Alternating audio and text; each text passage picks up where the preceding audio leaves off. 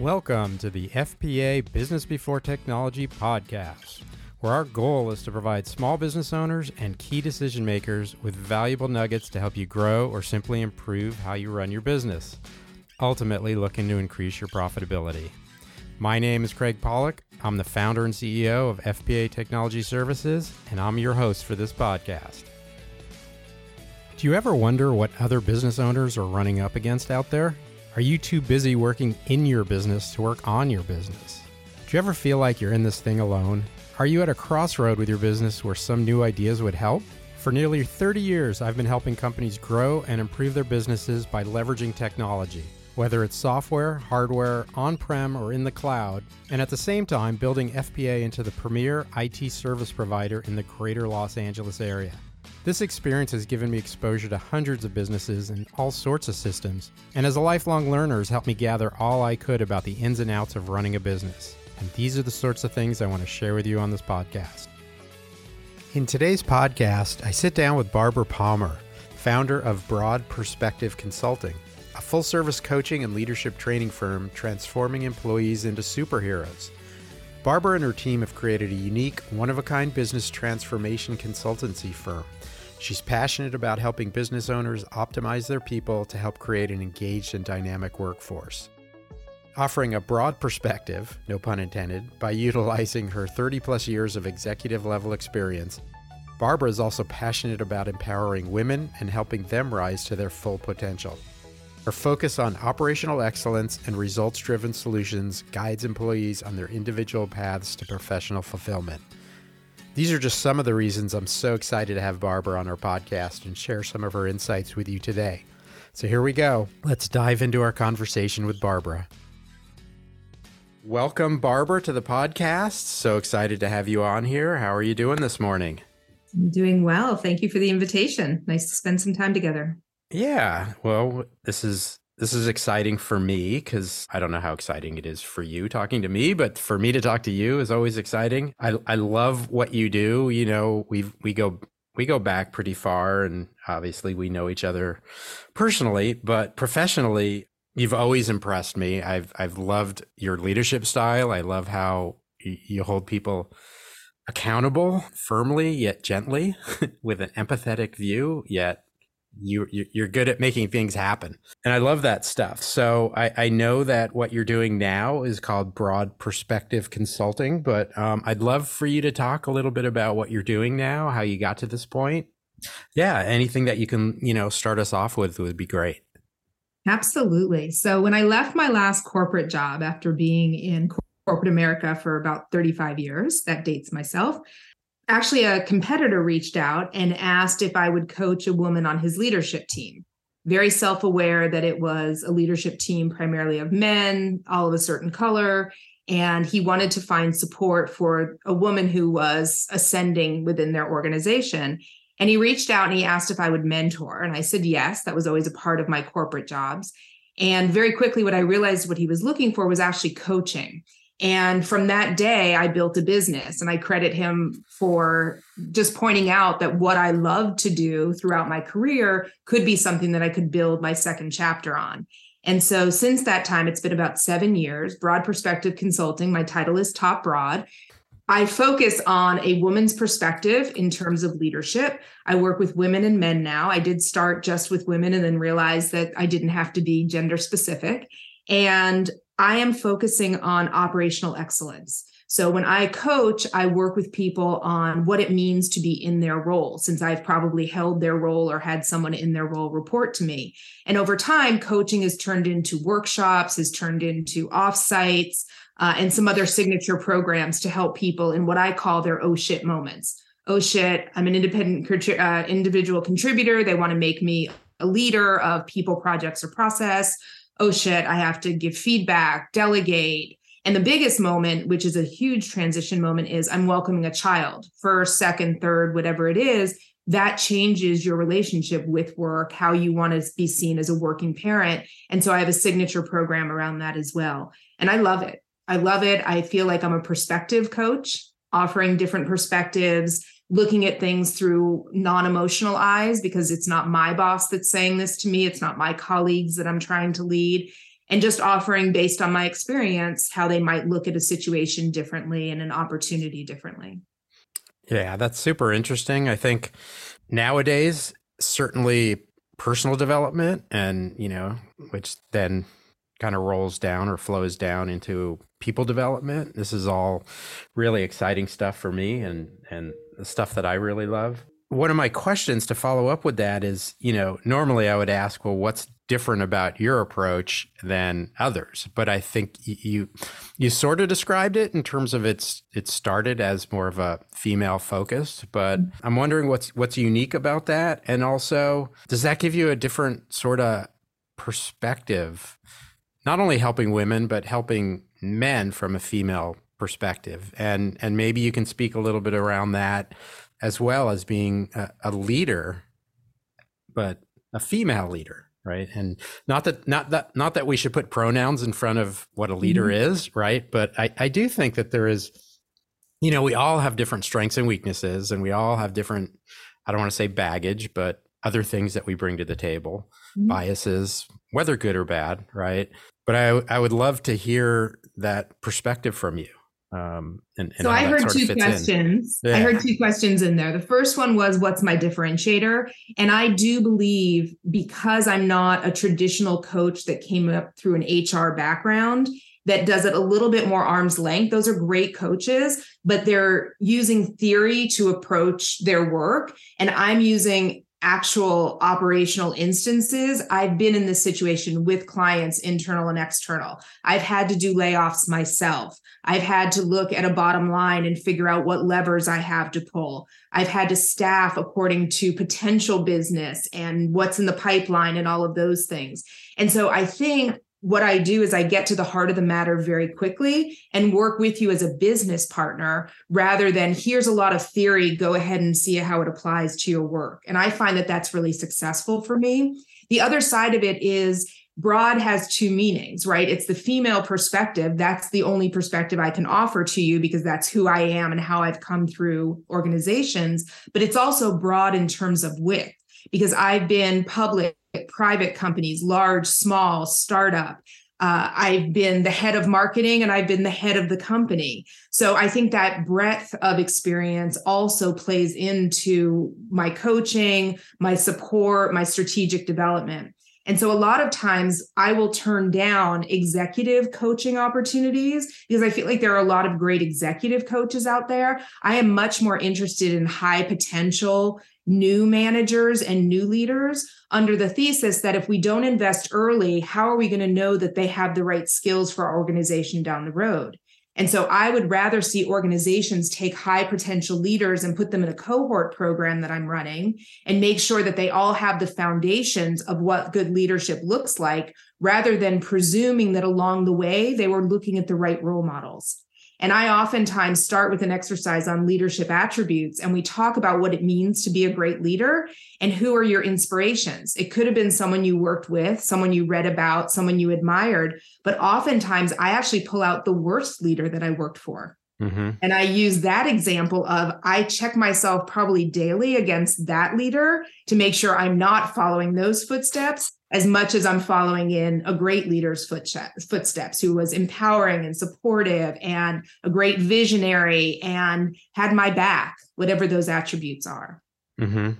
Yeah, again, I think this is really interesting stuff. I think that one of the things that you said really stuck with me was the difference between coaching and mentoring, or coaching and leadership. And also, because I know you and I know your experience, I can think of these different roles and different things that you brought to the table in each of those roles. This is one of those things I think that's difficult for people to see how much leadership really means to the success of a company. Like it took me a long, long time to really understand that.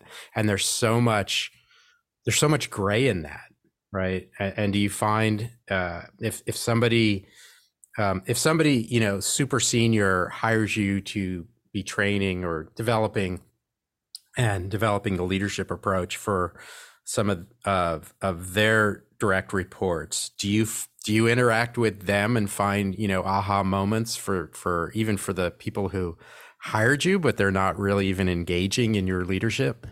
Absolutely. A lot of the work that I do, one really easy, low barrier to entry is a workshop series. So we get the entire organization together, all levels, and we go through once a month training on a variety of topics. And I usually do those over a quarter. So let's pick 3 topics.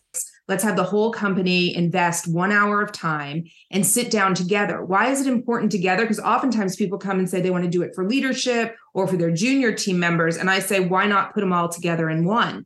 Because delegation is a two-sided trust issue. I want to trust that I can delegate to you, and I trust that you have the professional maturity to raise your hand and say if you need more direction, more support, whatever that looks like. And so I don't think that it is in our best interest to only look at one side of the equation.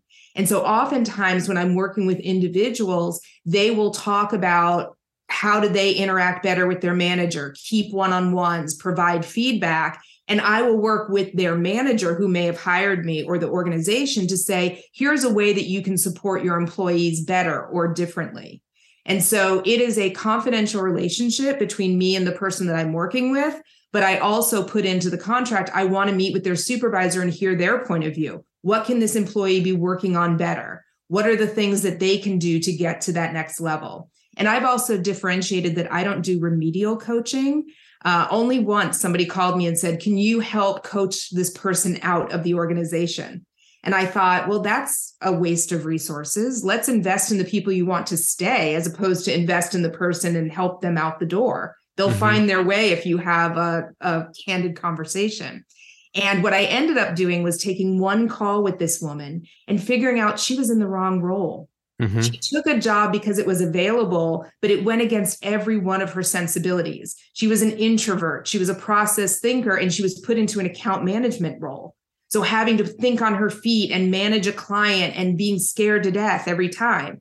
And so rather than manage her out and train her out, we actually found her a new role. And guess what? 4 years later, still with the company, high achiever, has been promoted in the right role. And so that's a differentiation as well, which is to say to leadership, organizational leadership, CEOs, boards of directors, let's invest in the people you want to have longevity with your company, who are going to be the ones that are going to train other leaders.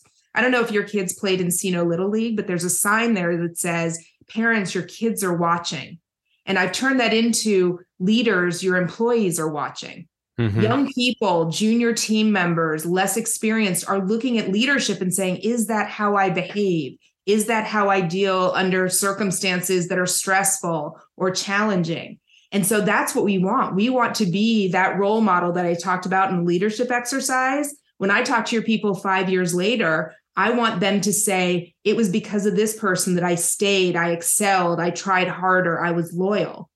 And all of those attributes are being watched by your kids, by your employees. It's all very similar. Yeah, 100%. I think you touched on a number of things, and I'm just trying to keep my thoughts straight and to be able to have this conversation. But one of the best leadership lessons, if you will, which is really weird thinking back, one of the best leadership lessons I got was from a dog trainer, because the dog trainer literally said to us, whatever you are doing, you're training him, whether it's right or wrong, or whether you want him to do it or not want him to do it, you're always training him. And luckily, this was before I had kids, and I could extrapolate that out.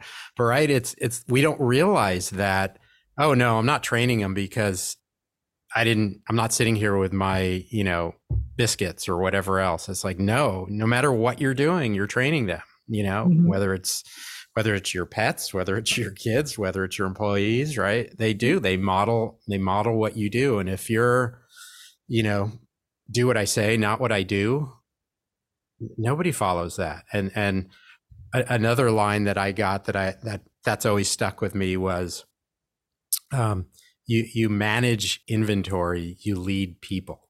I love Because that. a lot of people, I'm a manager, so I need to manage these people. Well, no, you need to lead them. You need to get people to do, what is leadership? Getting people to do what they don't realize they want to do. Right? Well, seeing in others what they don't yet see in themselves is often one of the great responsibilities and privileges of leadership, which is, I believe in you. I trust that you can do this, even if it's outside of your comfort zone. And maybe they fall down, but fail is first attempt in learning. What can we learn from this experience? How can we debrief afterwards? Did I expect too much? Did I not teach clearly? If you think about it, you don't put your child on a bike and send them down the street. You put training wheels on, they get a feel for it. You hold the back of the bike, you're holding all of the power. They're not going to fall off. And then you run alongside. Well, with your employees, if you run alongside, that's where you're giving them the chance to excel, but you're there to catch them if they fall, check their work. And eventually the goal is that they're riding on their own, handling a task, handling a project, leading. But we don't just say go, we actually have to teach them how to go. There's a great meme that I share, which is boss says go, and a leader says, let's go, let us go together, because that's what you want. And going back to the question you asked before, mentorship, coaching, advocacy, champion, sponsorship, they all have slightly different variations, but it all comes down to supporting their potential. And then am I sponsoring, raising my hand and saying, here's a person who can do this task? Am I mentoring and answering their questions? Am I coaching and guiding them? And think about elite athletes. Elite athletes get paid millions of dollars, but they still have a coach on the sideline telling them where they can do better, getting them into the right position. Can't we all as leaders think of ourselves as coaches to make sure that we're bringing out the best in our elite employees and in our high potential leaders? 100% again. I think, but oftentimes, people get promoted into leadership before they're ready. Tenure-based promotion. Right. And a lot of times, too often, you see people who were promoted out of what they were really good at into something that they're not. And the question isn't, oh, well, they're just not good at it. It's kind of like what the story you gave a second ago, which is they might be great at X, but leading at X is a different set of skills. And it's really hard to go from doing to leading. And especially in small businesses, it's hard not to hire from within, right? It's hard to not promote people up, but it's also hard to hire from outside to lead people in a small company who know the ins and outs of the doing. And then you kind of run into this sort of, battle between doing, getting it done, leading, and getting to another place, because I found that it's so hard to find people who, when you're doing, you're at the technical level, but when you're leading, you're at the strategic level. And not only are there different skill sets required, but there's different sort of internal rewards, right? Like you said, if you're a really low I, if we're talking about DISC assessment, if you're not somebody who likes interacting with people a lot, being a leader is really tough. Doesn't mean that you need to be overly enthusiastic and a rah-rah cheerleader. You can be introverted and lead people, but if you're really about seeing results immediately and things that you can control, that's a hard sort of internal characteristic to modify to be then become a leader and sort of pull back, right? One of the things that I think happens a lot is that we project success, what success looks like, onto others. We believe that if we take a step up, that the person who works for us wants to take that next step on the proverbial ladder. But I think that success can be up and broad and deep. So much of this comes down to having meaningful conversations and providing really candid feedback to the people that you work with. What does success look like for them? And I often tell the story of my sister-in-law who had 3 kids under the age of 3. And she was at Microsoft at the time. And their culture was that you constantly had to go up another rung on the ladder. You had to constantly be interviewing. And she said very candidly to her manager, I don't want the next rung because I don't want what comes along with that rung. Can I just be good at what I'm doing? But culturally, they didn't allow that. Culturally, you had to constantly be striving for more. That was the attribute that they wanted. And so it was a really interesting paradigm for her to live, because the next rung meant more travel, which meant more time away, more concessions with her family. And she just wanted to be great at what she did. Same time, I had another friend, and he loved his job, and his boss loved him and constantly wanted him to take on more responsibility. But this employee wanted to coach his kids baseball, and he wanted normal work hours to balance out his wife's work hours. And again, it was sitting them down and saying, just because you, boss, see the next rung as exciting and all of those things, engage in the conversation with your employee. What does success look like for you? And how can I facilitate that? Does the organization allow for it? By the way, it takes a lot of pressure off of leaders to not always be looking to promote someone. I love when someone comes to me and says, I love what I'm doing. I just want to do more of it. That takes all the pressure of getting through flaming hoops to get them to the next level.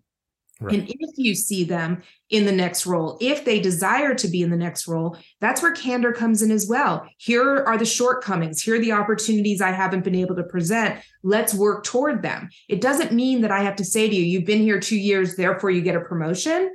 I can say at 2 years, I would expect you to do A, B, and C. You're doing great on A. Let's work on B and C, and let's revisit. What if we revisit this in 90 days and see if you've made that work? Now, feedback to me is an investment in your success. So let's make that investment together, get you the right opportunities, challenge you in the best ways, get you the best teaching. And then let's revisit it when the time is right, and not on this false calendar because Joe got promoted at a year that Susie and Tommy do also, if there aren't opportunities. I think the way that you just described it is, I mean, it's spot on, but it's also, it brings to mind some situations that we've run into in the past where having that sort of dialogue with your staff is really difficult if you haven't been trained in how to have that dialogue and how to set up your one-on-ones, your meetings, the relationships with your staff, so that there's trust there, so they can come into those meetings and not feel like, well, I need to say what the boss wants me to say, otherwise they're going to fire me, or otherwise they'll get rid of this because he wants me to be X. I don't want to be X, but I don't want to lose my job because I like doing what I do. And I think that all comes back to just trust and honesty and relationships. And I think, again, I've seen it in the past, but I see it a lot where leaders don't see the relationship as being, at least the way I see it, being the core of being able to have these sort of conversations, right? Because if you don't have trust, everything else doesn't matter. I can sit here and have the most transparent conversations, but if underlying it, my staff doesn't believe me or doesn't think that's real, or you're saying I'm okay, but I don't know because the last guy got fired 6 months ago, so I don't know what's happening with me. And so how much how much of that do you work with new leaders in terms of helping them see, like, what is this paradigm that leadership, this thing called leadership? Well, you actually just laid out most of the coursework that we do in my Next Level Leadership program, which is a cohort program. Most companies use it as, we're about to promote you and we want to give you all the tools to become great leaders, or you've just been promoted. And so you get this opportunity to work with a cohort of your peers from across the organization. And it's all the elements that you just talked about. Delegation starts and ends with trust, building a culture of trust where we can give feedback candidly and fully, managing genuine relationships. What do you get out of having a good relationship with your staff? What happens when that relationship gets crossed? How to run meetings so that we don't over-index on the personal and don't get to the business. One of my favorite things is to run a mullet meeting, which is business in the front, party in the back. For someone who over-indexes on the party part, like we spend 20 minutes talking about kids and travel and holidays, and then we have 5 minutes to do the work. The mullet is business in the front, party in the back. Hey, we've got a really full agenda. Let's start right in. We get through everything we need. And in the last 5 minutes, we talk about holiday and kids and pets and all of that. So Mm-hmm. how do you manage that time and how do we manage it effectively? Making sure we have really productive one-on-ones and it's not the meeting I dread every week where I'm just either putting out fires or going through a status report, but connecting in different ways throughout the quarter, throughout the year, so that when we get to performance reviews, there are no surprises. Everybody knows where we stand. And to your point, it does come to trust. So I think it is leadership living their word back to our leadership attributes, being authentic, being candid, also being fun, if that's part of your business culture. But if we're going to say that our core values are A through D, we have to be living those core values in meaningful and very visible ways. No question. And I'm glad you brought up the core values because I think for us, culture has been huge. I mean, I could probably pretty confidently say our culture is the foundation of our success, right? Our people stay, our people are respectful, our people are really great at what they do and care about each other. You know, in a technology support company, that's oftentimes hard to find, but you know, it's something that we've worked really, really, really hard at. But I think it goes back to what you said, and that a lot of businesses don't even not even don't have core values, but they don't understand what core values are for and how do you integrate that in with your business. And that's always been a pet peeve of mine. It's like I tell people, you can go online and hopefully I'm not going to offend anybody here, but if your core values say honesty, trustworthy, helpful, I will have an argument with you that that's those aren't core values of a company. Those are characteristics of the people that you want to hire, but that doesn't define your values of your company. And to me, core values help individuals make decisions that are in alignment with how you want your company to run, right? And so for us, core value number one is take care of the client. Well, that's a really easy bullet point to have conversations with the staff about. Well, we made that client wait a half an hour to do X. How is that taking care of the client?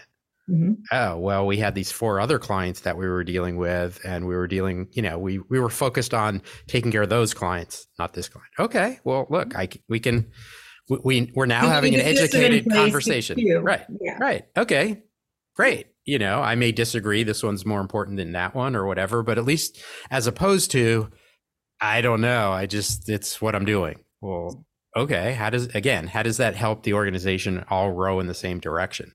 Right. And I think a lot of these things, a lot of this stuff gets lost. It's like, well, let's throw it up on posters. Let's hope that people talk about it. But if you're not mentoring from the top down, it's really hard to get, you know, people 2-3 levels below you to be in alignment. And then you're speaking as a leader of the company, and everybody, you know, who's listening to you is nodding, no, that's not the way we see it. And there's this whole disconnect. No, and we do need to live our values. And it is one of the things that I do as part of most of my trainings, which is ask for the company values first and weave them into next level leadership and all of the workshops that I do and all of the individual coaching, because we should be able to live our values. And to your point, honesty, like that's table stakes. I'm not going to hire anyone dishonest. We're not in a dishonest business. We're not here to pull the wool over anyone's eyes. So I would say the same thing, which is, well, how does honesty show up? Is it more integrity? We do what's right, regardless of how hard it is. Let's talk about that. Right. That's meaty. That's something where I can say, show me some examples. And think about it in terms of awards. I could actually acknowledge that you were doing this during performance reviews, annual awards, bonus time. You went above and beyond to live this value in a way that's real and measurable and tangible, both for internal and external stakeholders. I love that. Right. Those are our values. Those are our values, and they're clear, concise, and everybody knows them. And if people don't know them, it shouldn't create alarm or concern or wonder, like, how come we're not rowing in the same direction? Well, what direction is that if they don't know what it is?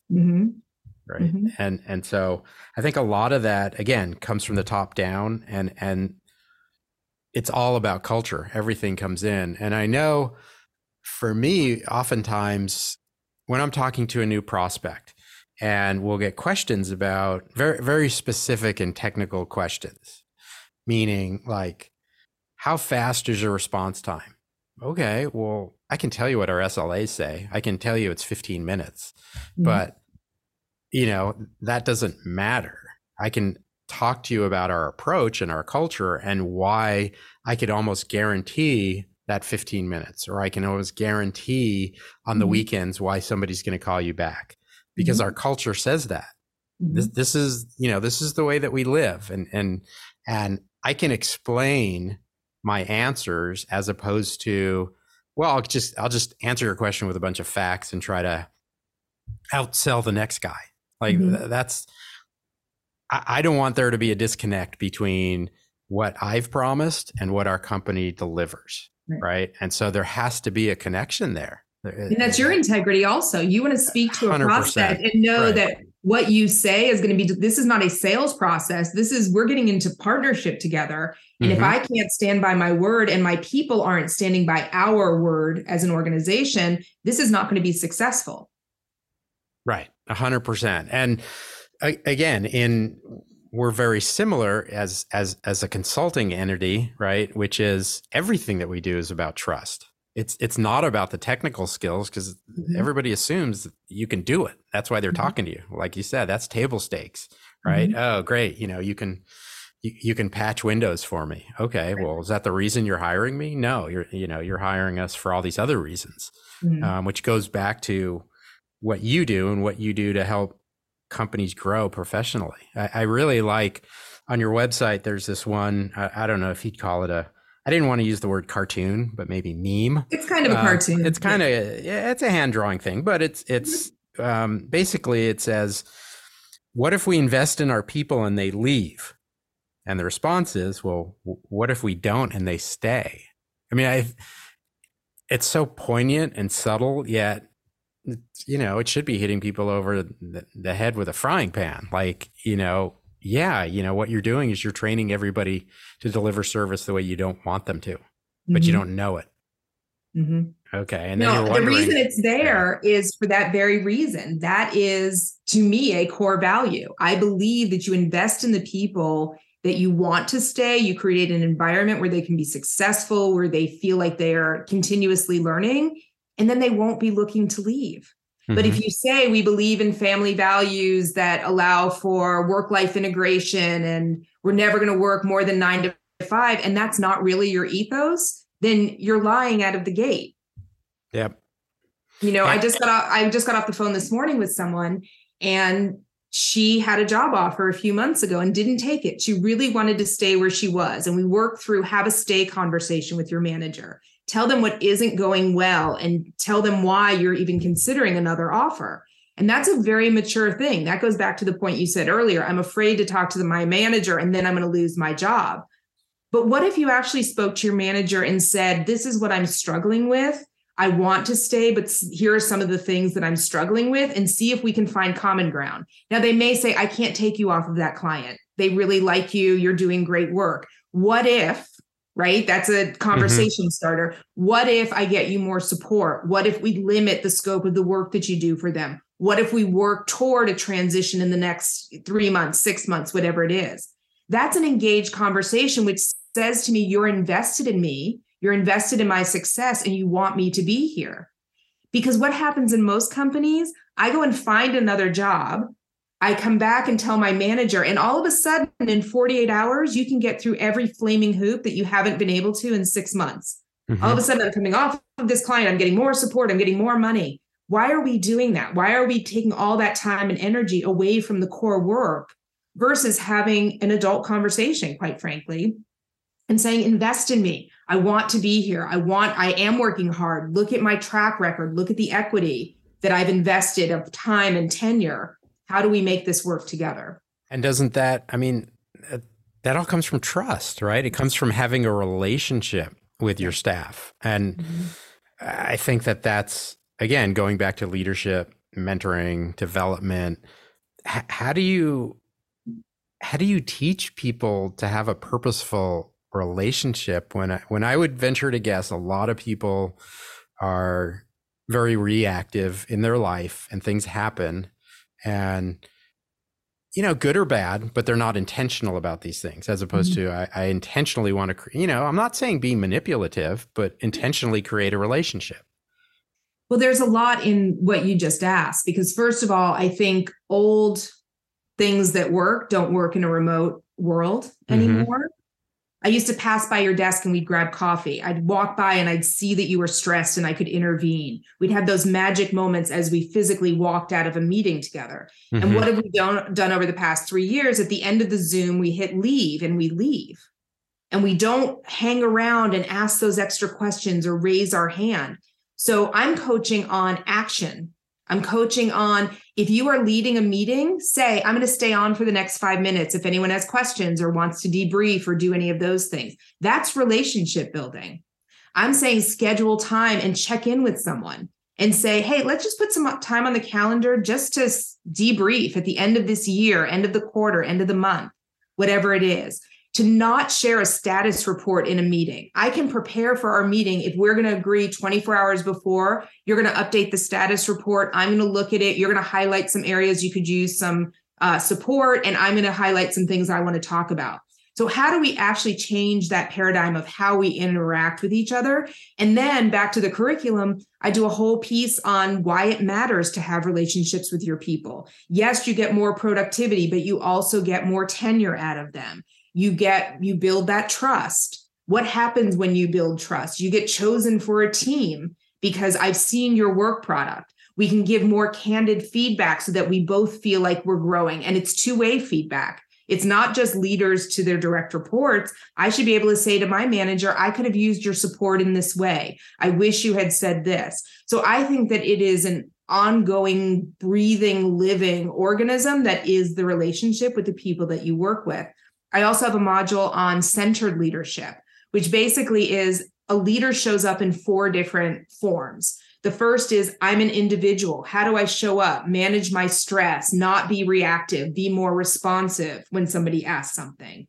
How do I manage my optimism or my realism? The next is one-on-one relationships. How do I advocate for you? How do I put my ego aside? And realize as a leader, I don't have to be the smartest person in the room. I want to surround myself with smart subject matter experts and people who see the world differently. And then one more out is leading a team. How do I make sure that the direction, the focus, the vision is unified? How do I collaborate and provide the context and the why? And then the last state of a leadership is to show up as a culture keeper, an ambassador for change, an industry leader, someone who has more of a worldview.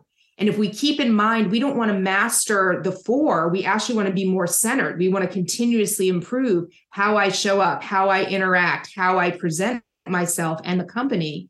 Then that's an ongoing learning opportunity, continuous improvement, lifelong learning. We don't get to the end of the road. There is no perfect leader because the data is changing every single day. And then there's also vulnerability. How do you as a leader say, I don't have it all figured out? I'm open to conversation. So all of those things they show up in different ways in my training, whether it's one-on-one, small group, or cohort, but they do show up. And they're things that we want to remind on both sides. Leaders are not perfect. And leaders, remember, your people are here watching you and gleaning from what you teach and what you coach and how you advocate. How do you get that to stick? Because that sounds, you go to a workshop, you learn a whole bunch of stuff, or you go to a couple of workshops, but what you're talking about is something that takes years really to develop and become, really, really solid at. How do you get that to stick? And what does that look like with one of your engagements? So I think the first thing is to be intentional about it. So we're not going to, how do you boil the ocean? One cup at a time. Let's find one attribute you want to do better at. And let's check in on the next call. What did you do to change that attribute? How were you a more active listener? What was a situation where you caught yourself, not the old way, but the new way of doing it? And like you said, it's an ongoing process. So once you build that habit, once you start to use that muscle, then each quarter, I'm going to find 1 or 2 attributes to work on. When I leave my training on delegation, tell me one thing that you're going to delegate over the next couple of weeks. And by the way, a lot of these apply to work and home. I always use the example about loading the dishwasher. Are you a great dishwasher loader, or does Ellen tell you do it wrong? No, I'm perfect. Of course you are. Okay. I just never turned it on. That's my problem. So the reason I ask is I'm on a training with 100 people and I say, who's great at loading the dishwasher, and half the hands go up, and who's been told that they're horrible at it and the other half go up. Right. And the fact is that's a great opportunity to delegate a task to someone else in the family, your teenager, your partner, your roommate. But is it wrong, or is it not your way if they don't separate the silverware the same way you were raised to do it, if they don't put the plates in the right place? And so part of delegation is it wrong, or is it not my way? And if you can reflect on that, what you realize is they got to the same answer. We still got clean dishes. I just loaded it different based on my experience. And maybe that was a better way. Maybe I put all the bowls on top so they didn't hold on to all the water on the bottom. And maybe my partner now would go, I'm going to start doing that in the future. So it's the same way with a task. Did we run the report and then do insights, or did we find what the thesis was that we wanted to come out with and then find the data to support it? Two different ways. Let's figure out the why, what's best for us now, what's best for this client. So it is ongoing. And I think part of it is just setting that intention, checking in a couple of weeks or in a month. A few months later, we add something else. So most of my coaching engagements last 6 months or more. Okay. My cohort program is also 6 months. It's an intensive 1 day. It's once a month trainings over the next 5 months, and then overlaid with individual coaching. Because when you're in a cohort, all of that information is great. And like you said, great workshop. I learned a lot. Okay, how are you going to apply it? And the reason I overlay with some one-on-one coaching sessions is I may have sat and didn't have a direct report when I learned about delegation. Now I do. Now I want to be a great delegator. Or I'm having a problem with someone. How do I give them that feedback? How do I approach this conversation on delegation? Because we may not have gotten into that, or maybe they weren't listening at the time. So I think that it is taking a multi-pronged approach and an individual approach, because you come in with your experience, education, background, and that's different than Susie and Jane and Joe. Have you run into a situation where you were hired to coach somebody, and at some point you said, this, I'm sorry, but this person really shouldn't be a leader. And that's, what, have you done that? And can you give us, an example without naming names of some, Absolutely. So yes, the answer is yes. And what I came to do is I have a document called my coaching value proposition.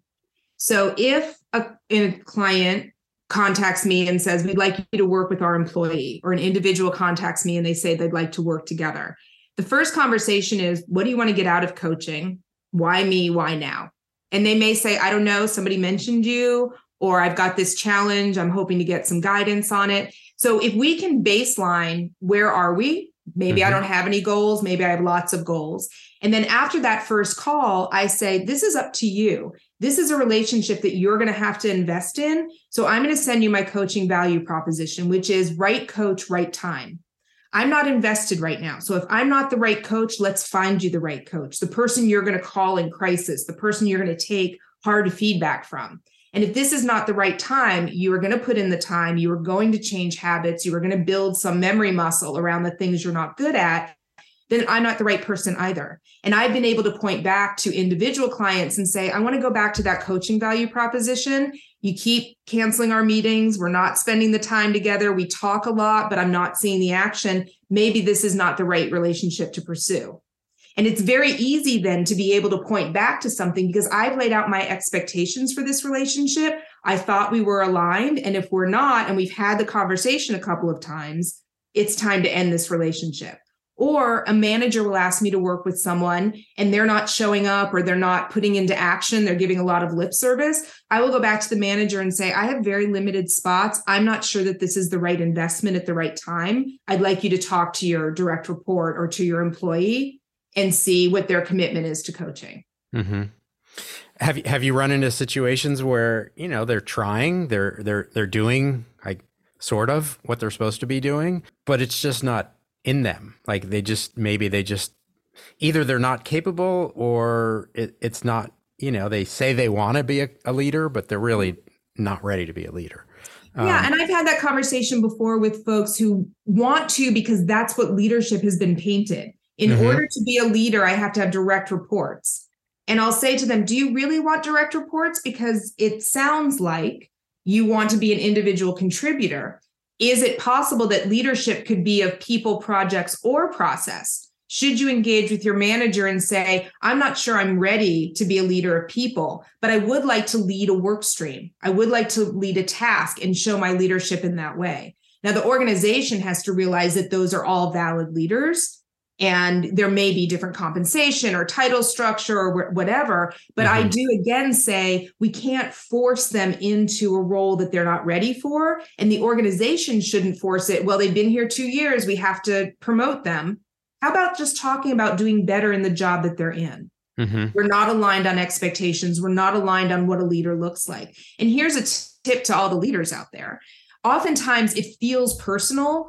Craig, you're not doing the job to make you a senior manager, as opposed to saying, I would expect a manager in your role for the amount of time you've been here, 3 years, to be able to do this list of things. Let's review you against the baseline. So Craig doesn't feel like I'm comparing him to Susie and Jane. I'm comparing him against the job description, basically. And I would start with a reflection. Craig, how do you think you're doing? I think I'm doing great. I can do X and Y and Z. I think you are doing X and Y and Z well. However, the job is A through Z. So let's look at some of the things that you're not spotlighting, and let's take a critical approach here to say, how are you doing against the list of the job remit? And if you're not doing well, it's easier to say, so how can we do better? Are these areas you want to explore? How can I get you more support? Or I think you're doing great as a manager. I'd like to see you continue to do that. And if that person leaves because they didn't get a senior manager, whoever makes them a senior manager next isn't getting a senior manager. They're getting a manager with a good talk track. Right. I want to give you the skills to make you a successful senior manager. I think that's important. And I also think that when, the way that you describe that, taking it out of the first person, I guess, I don't want to say it's the third person, but it's more objective. It's more objective. It's more neutralized, right? It's less directed at a person. Again, those are pretty high level skills to know to have the conversation that way, and two, to be able to think on your feet and drive the conversation that way. And I think that's again, these are so subtle and they're difficult concepts, especially for older people. I'm an older person, so I can say that. No, I'm not. It's just when you've gone down the road so far and you have, what do they say, right? It's hard to teach old dog new tricks. Well, I'm talking to him fine. I don't see what the problem is. Well, the problem's right there. Like the way you responded we need to take this emotion out of it and be able to just talk. But again, I think that the underlying, you have to have a great relationship. You have to have the ability, and I think that the ability to have that conversation with the person, not to the person, right? Yes. With the person. It's a bi-directional conversation. But being able to do that and being able to sort of have the maturity to step back. And I think in small companies, that's really hard because there's a lot of fear in small companies. Well, what if I tell him something honestly and he quits? I'd rather him be at 70% than fear him quitting because I'm honestly telling him I want him to get to 80%. And I think that, again, these are all tactics for leaders to learn, but how do you talk about those things? Do you see those things? Is there a difference between that sort of, again, the fear of, in a small company, any lever you turn or pull could have a big change, as opposed to in a big company, if you have 20,000 people and you lose one, not a big deal. I'm not minimizing to that person, but the 70% is an interesting analogy because I actually use that in my training. You have one chair. If I put a 70% person in that chair, where does the 30% work go? To my high performers. So now I'm actually risking not the 70% guy because I've lowered the bar. I've risked my 100% person who now has to put in 130 to make up for the deficit. And so if you think that when I say, leaders, your employees are watching, it's not just the bad ones. It's the good ones who are going, do they realize that this guy is at 70%? Do they realize how hard I'm working? Because we over index on our high performers, are the people we trust, the people who have proven themselves, the not squeaky wheels. Mm-hmm. And I think oftentimes one of the things that leaders do is they naturally lower the bar so that the employee can get there. And I say, hold it up and point out what they're not, what the deficit is, and engage with them to say, how do I get you there? What is the skill that we're lacking? What is the training that we need to give? Where do we need to give partnership and mentorship? And I say, work them toward, we still may only get them to 80 or 85%, but as soon as you've lowered the bar, they're successful. They're now 100% when they're at 70. In their heads. The work still has to get done.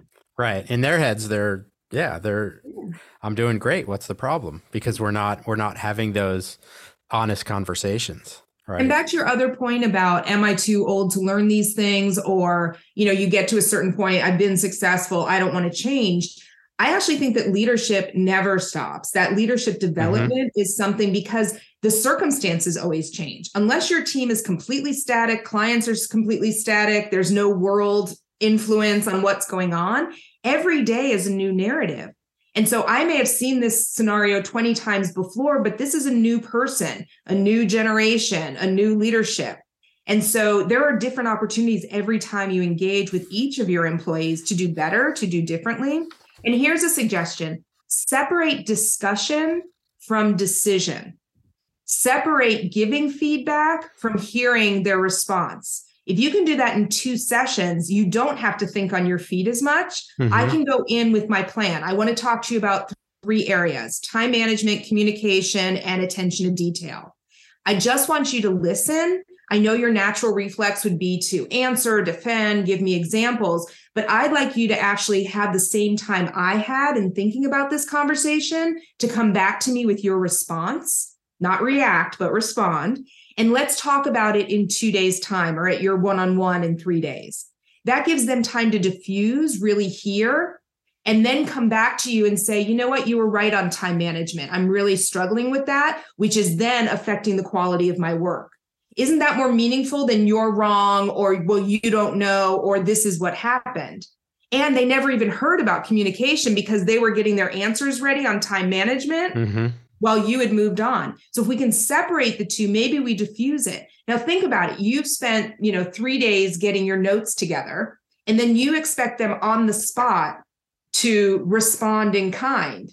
And maybe they're not good thinkers on their feet, or they just need to diffuse. So give them the courtesy of a couple of days to think through it as well. And it will be a more productive conversation. Wow. See, nuggets everywhere. This is great stuff. So what do you think is going on out there right now? We hear a lot in the news about inflation. We hear a lot in the news about, recession. Are we in one? Are we not? Are we going to be? Are you seeing anything out there in the corporate world, or what your clients that you're dealing with? Yeah, absolutely. And I'm seeing the same thing I saw in 2008 when we went through something similar. It's the unknown. How is this going to impact? How is it going to impact my business, my clients, my pipeline, my people? And I think it's the same as it was, 15 years ago, where you take a step back and you figure out the levers that you're going to pull. I'm seeing some companies cut very close to the bone and using this as an opportunity to, I don't like the term clean house, but get out some of those underperformers, make sure that they're stacking with the folks who are really going to deliver for them. I see others who are making sort of small chips away and, reassessing their sales force needs or their work needs. And others are doubling down on investment. If we're going to have these people, let's use this opportunity to invest in their skill set so that they can be better leaders, more valuable to the organization, more valuable to the clients. And I have some clients whose business is through the roof and continues to go, and others who are really dialing back, just with holding their breath, waiting to see what the new year brings. I think it's also complicated by the fact that it's end of year and people want to hit their numbers for this year. And I don't know that that's necessarily, I don't know that that's necessarily an indication of what's going to happen in the new year. They just want to close out 2022 well, and then they'll address it in 2023. Right. I think it's It's sort of interesting. I mean, technically, we are in a recession, Yes. technically, but we keep talking about it like in the future, Yeah. right? Which is, Interesting. yeah, it's interesting. I don't have a degree in economics, so I don't really know the Yeah, this details is not there. a topic for But us. Move yeah, on. yeah, let's move on. I like people better. I would like to share something that we haven't gotten to yet, and it's probably the program I'm most proud of, and I'm proud of all of my programs, but this one is unique. It's called Your Fourth Trimester. Mm-hmm. And it actually is to support new parents. And it could be on their first, their third, their 10th child. It doesn't matter. It doesn't matter if they've welcomed a child by themselves with a partner. And it doesn't matter if what role they're in. But basically, the transition out to parental leave and the transition back as a working parent is traumatic. There is so much that's going on. And so this is a 90-day coaching program that supports new parents no matter how they welcomed a child, birth, adoption, alone, with a partner, etc. And I actually don't call it a parental leave benefit. I call it a professional development benefit. Why? Because when we talk about your oh shit moments, the biggest one is, how am I going to be the employee I've always been and the parent that I want to be? Mm-hmm. And so this is a program, it's concierge coaching. So I'm going to talk to you separately from Ellen, separately from Jim and Joe, because your path to parenthood is different. Your child is different. So what does that mean for sleep deprivation or schedules or childcare, any of that? And it is so wildly successful because 43% of women, according to Maven Clinic, make a job change that is tied to the welcoming of a child. Could be they go part-time, they become a stay-at-home parent, they become the lunch lady, they change careers, any of that. Mm-hmm. This program has a 90% retention rate 6 months after they've returned to work. So almost a year at most companies after they've welcomed this child. And what happens is we do an intake, excited about the baby. Are they, what's their child care plan right now? Are they doing it alone? All of those things. And I help them transition out of work, not because of them, but because of the team. If the team is left with a good transition plan, we know the work, we know the clients, we know the milestones, they can pick up the baton and cover for this person while they're out on leave. Then they take their leave, and about 4 to 6 weeks before they come back, that's when we can talk about what's it like being a parent, a second-time parent. How are the kids doing? How's the baby doing? And what is your feeling now about returning to work? Oftentimes there's a lot of anguish, anticipation, sadness, all of those emotions. And we work through reminding what work can look like. And that's where we come with coaching around boundaries, time management, managing your day, communication, all of those things. And then that's where the 90 days is, 1 month prior and 2 months post return. And in that time, we're talking about what it's like to show up to your team. How do you hold your boundaries? What if you do need to do work nights and weekends? What if the baby gets sick? But it's all around your professional working parent status. And I am incredibly proud of the program. I get incredible feedback, both from clients and the individuals I work with. And I get incredible feedback from people who would never take advantage of the program. Mm-hmm. Their kids are already grown. They're not going to have children. They're single, any of those things.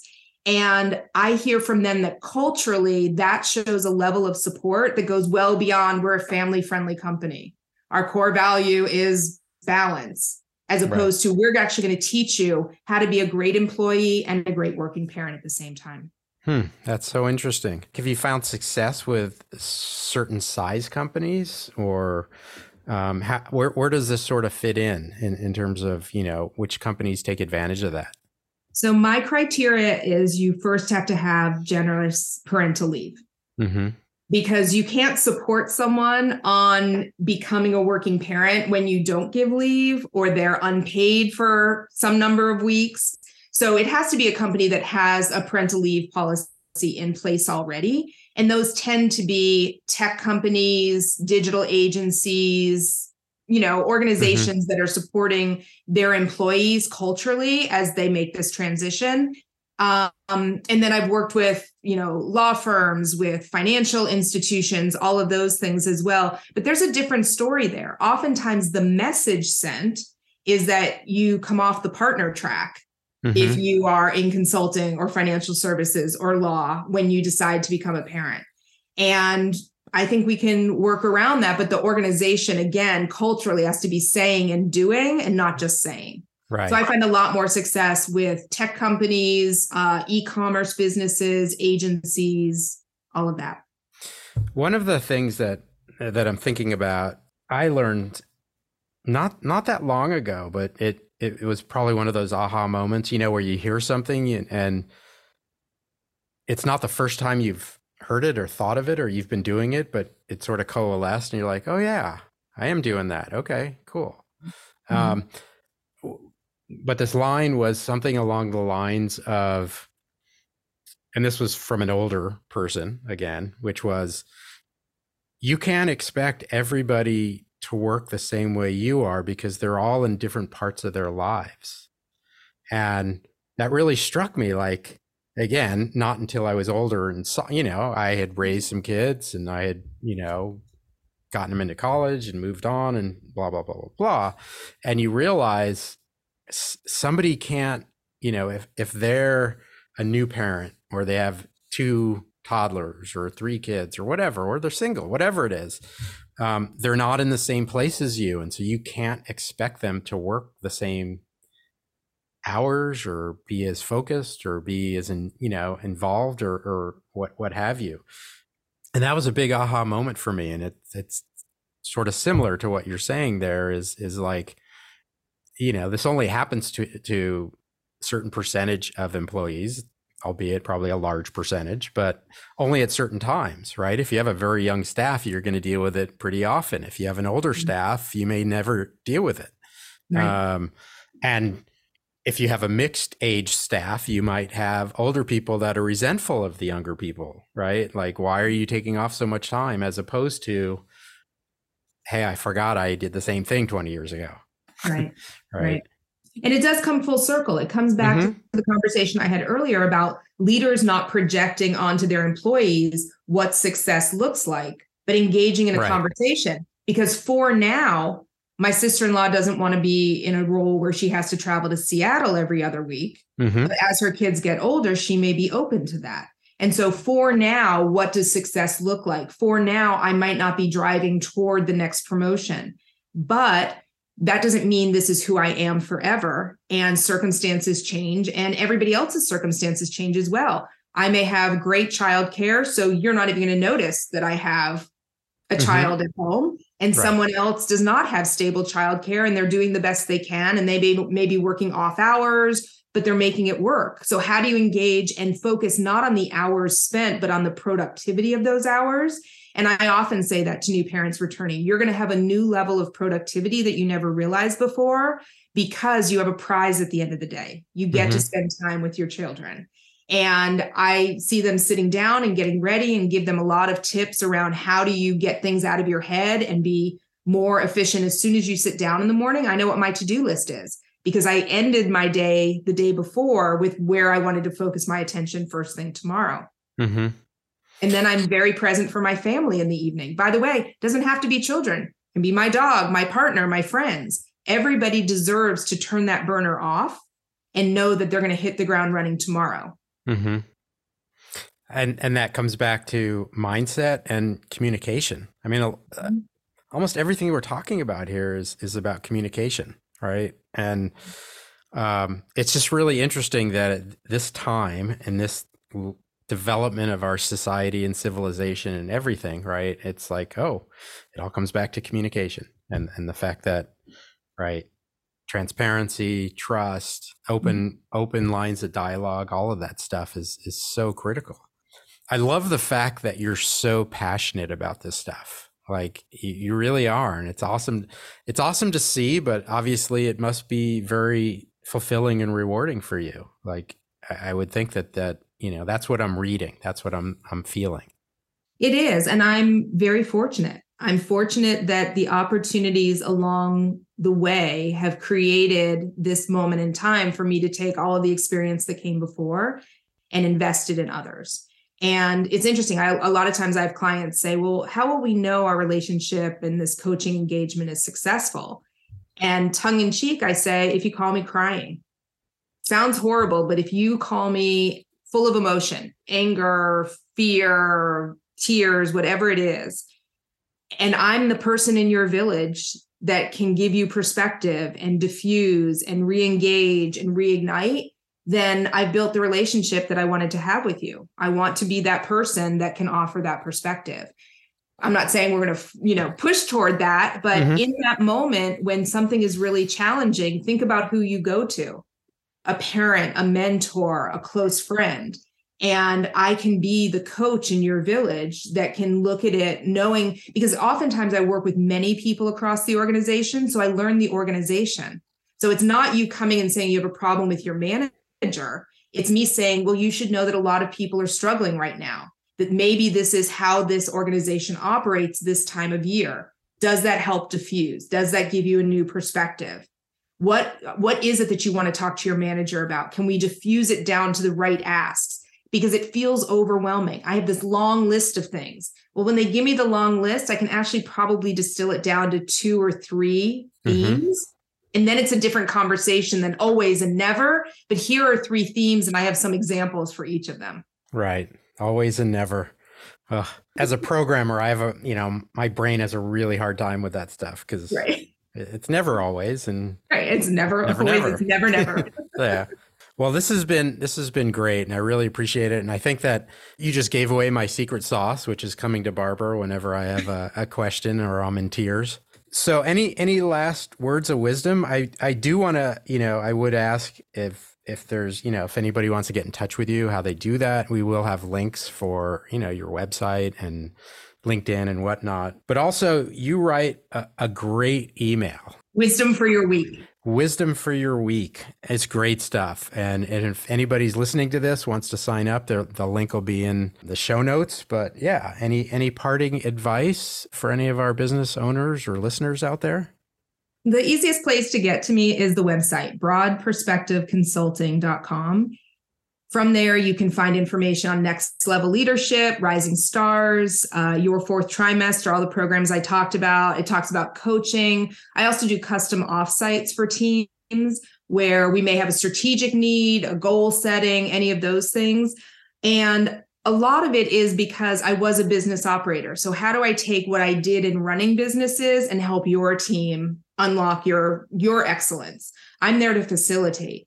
And I think that the reminder that investing in your people, investing in the right people, your high performers, your potential high performers, I think the ROI on that pays dividends. You build culture, loyalty, continuous service. We have succession planning, and it becomes so much more than that investment. And I have learned over time, whether that's investing in a workshop series for the whole org, individual coaching, cohort training, all of that can be so impactful and meaningful that when I do that leadership exercise and I say, who is the greatest leader you ever worked for?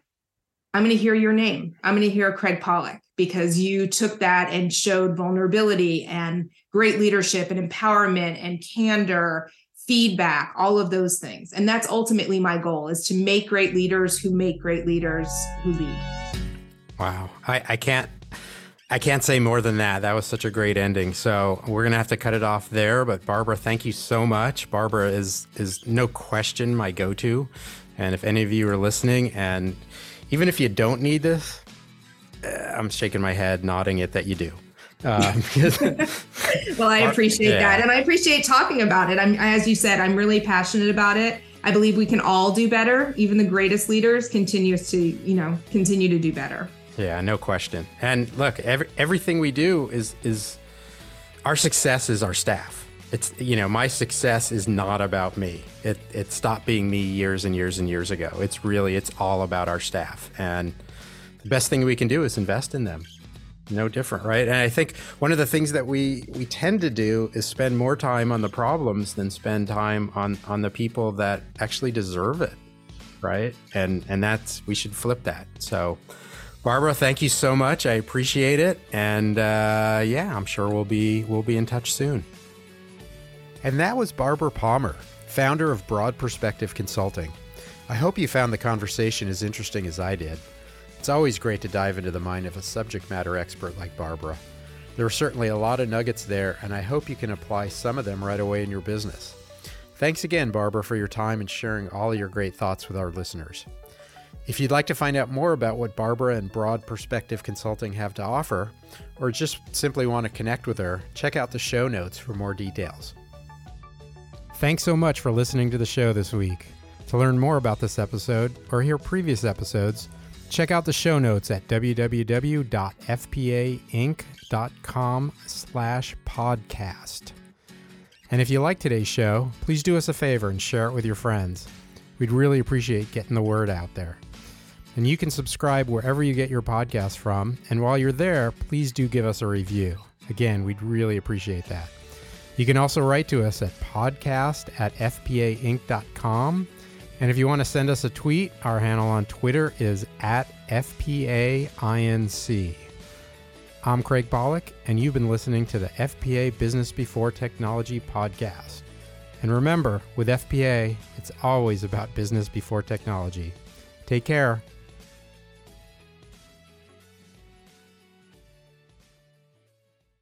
This podcast is a part of the C-Suite Radio Network. For more top business podcasts, visit c-suiteradio.com.